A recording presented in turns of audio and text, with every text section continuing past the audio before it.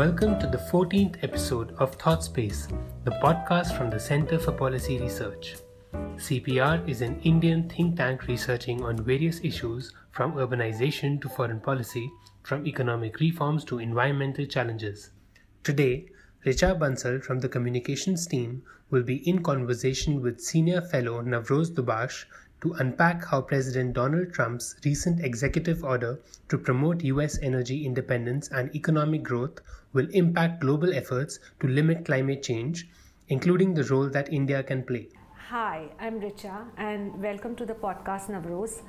Thank you. So let me begin by asking you, what does President Trump's executive order on energy independence do? So President Trump recently passed this order, which is called the Executive Order on Promoting Energy Independence and Economic Growth. It was expected that he would do something like this. It was very much part of his election campaign. And in essence, what the order does is try to completely change and steer the direction of US energy policy for the coming years. What it does is put the focus on domestic energy production in the US, tied to an agenda for promoting jobs. It opens the door to greater expansion of what are called fossil fuels, that are coal, oil, and gas in the US.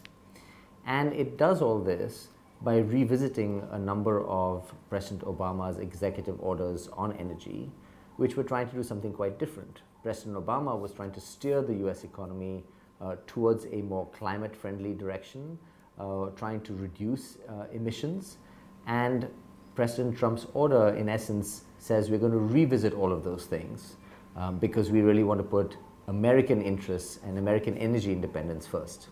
And I can talk a little bit more about the specifics of what he does. Yes, as in how this order fits into the larger approach to energy and climate politics in the US today. Right. So what President Trump says, and this is quite important, is he starts by reframing what is important for American energy, as I said, particularly around jobs. And then the order requires that a series of President Obama's executive orders be revisited. For one, the most important one is something called the Clean Power Plan. And the Clean Power Plan was a plan to reduce emissions from US electricity power plants through a series of measures operating at the level of different states. So every state, in a sense, had to come up with its own basis for reducing emissions. And this was a very big element of America meeting its pledge to reduce greenhouse gases under the Paris Agreement. So the key Clean Power Plan is on the order of 40 or 50% of that reduction that the US pledged to make. The executive order, President Trump's executive order, says let's revisit that. And let's revisit it by seeing if the benefits are worth the costs. Let's revisit it by seeing what it does for jobs. Let's revisit it by seeing what it does for our own energy independence. And the Clean Power Plan has been controversial because it is already in court. The coal industry in particular has been unhappy about it. And the effect of this is yet to be seen. But this is one very big particular item in the executive order. A very interesting additional item, and this gets a little technical here, is President Trump's executive order revisits what is called the social cost of carbon. And what that is actually saying, if we think that reducing carbon dioxide brings some kind of gain, can we put a dollar value on that gain? And the earlier policy said that number is 36. $36 is the gain from every ton of carbon that is reduced, right? Now, that is a relatively big number. And what it does is it makes every measure to reduce greenhouse gases quite beneficial, right? Because every ton reduced gives you a gain of $36. What the Trump order does, it says, we put that aside, and every agency has to decide by itself what it thinks the social cost of carbon is. And so the whole process of regulation becomes complicated because according to US law, every regulation has to be justified on a cost-benefit analysis. So by removing this social cost of carbon agreement on a particular number, it makes the benefit of every regulation lower. and makes every future regulatory action less likely. Right? So it's a far-reaching effect that will ripple through the US regulatory system on energy. And what will this order mean in the context of the Paris Agreement? So interestingly, the order is focused on energy independence. It says nothing about the Paris Agreement, though we are anticipating that there will be something coming out about Paris in time for the Group of Seven, the G7 meeting, which is supposed to be held sometime in May, June. It has implications for Paris, even though it says nothing definite about Paris, because the likely rollback of the Clean Power Plan, the removal of the social cost of carbon, and a series of other measures, including rolling back certain measures or reviewing certain measures to reduce other greenhouse gases like methane and so on and so forth, will make it very, very hard for the US to meet its pledge for greenhouse gas reductions under the Paris Agreement. Now, to step back, in the Paris Agreement, every country was required to voluntarily put out a number on what it could achieve by 2030 or by 2025 in the case of the US in terms of reductions in emissions. The US put out a pledge, and the sum total of the Obama era efforts were likely to get the US a good portion of the way there, but not all the way there. And so as it is, the US was under question, will you be able to meet your pledges? And now with these rollbacks, it makes it even less likely that they will be able to meet their pledges. And so the question becomes whether or not the Trump administration formally withdraws from Paris. They are putting on the table domestic measures that are going to make it very hard for the US to credibly meet its pledges absent something else. And will the impact of that, if that were to happen, is that more than symbolic, or has the damage already been done now with the signing of the order? I think a lot depends on how other countries interpret the US action. I think there's no doubt that it doesn't help, right? I mean, when you have a large country which has historically been the largest emitter of greenhouse gases over time in the world, if you look back in particular over the last 100 years, which is since the Industrial Revolution, if you have the largest country in essence saying we're not going to meet our pledge, and in addition there are strong indications in an earlier budgetary statement by the Trump administration that they were cutting back funding for the EPA, they were cutting back funding for climate change and for the UN, the support given to the UN negotiation process through the US government. So it's likely that the money that the US was supposed to contribute for supporting developing countries to adapt to climate change as well as to reduce their own emissions, that money is likely to be withdrawn.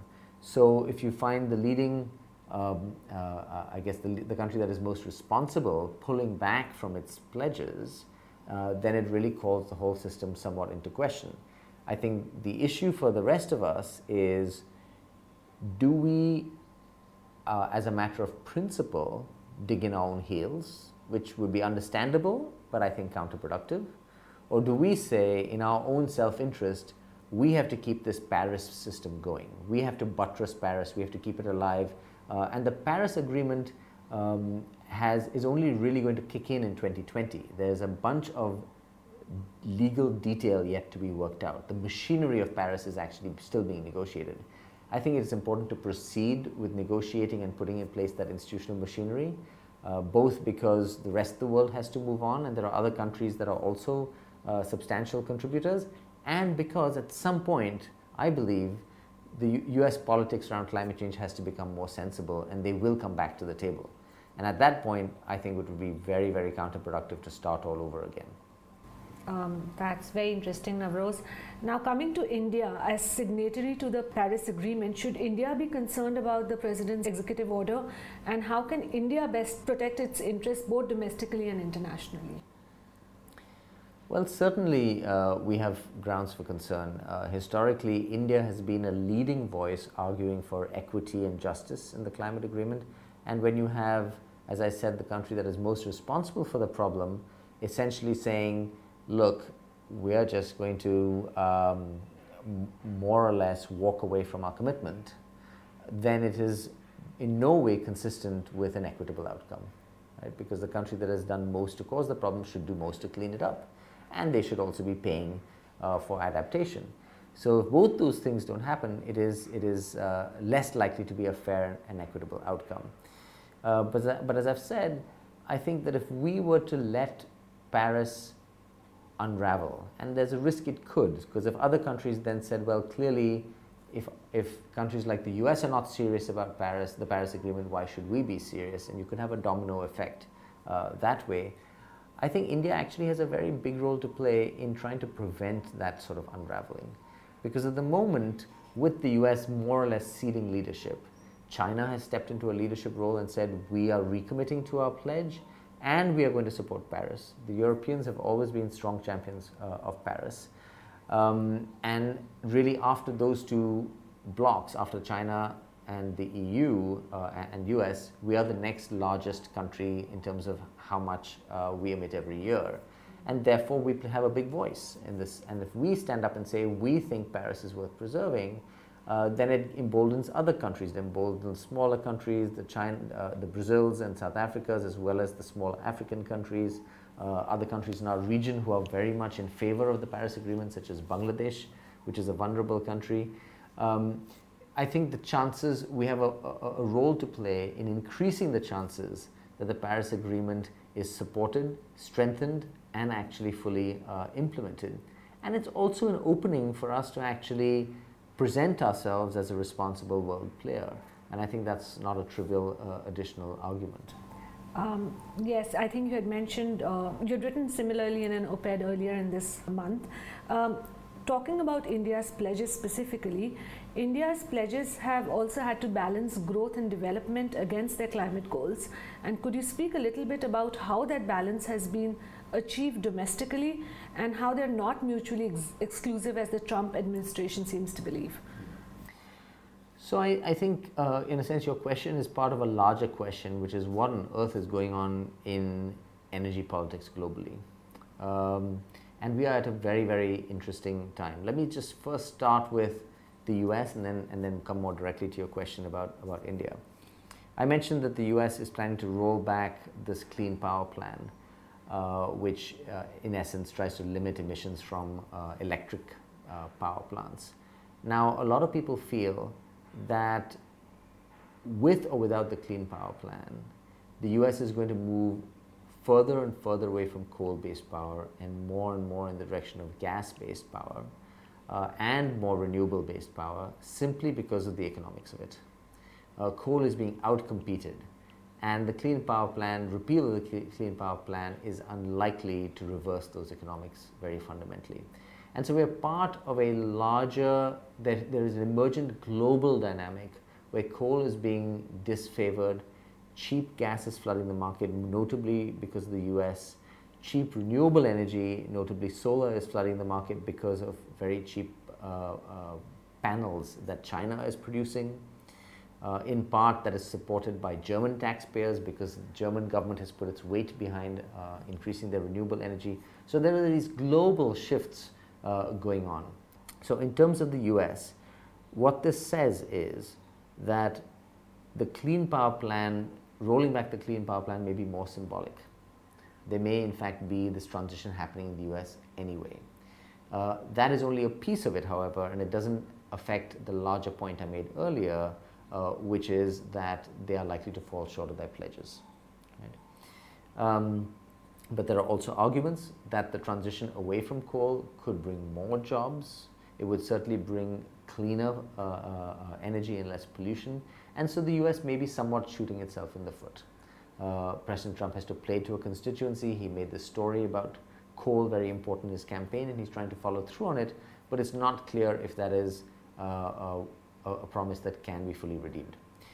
For India, we have actually taken an interesting approach in that we have basically said we have a set of domestic policy measures that are in fact more stringent, more ambitious than what we have said as part of our Paris Pledge.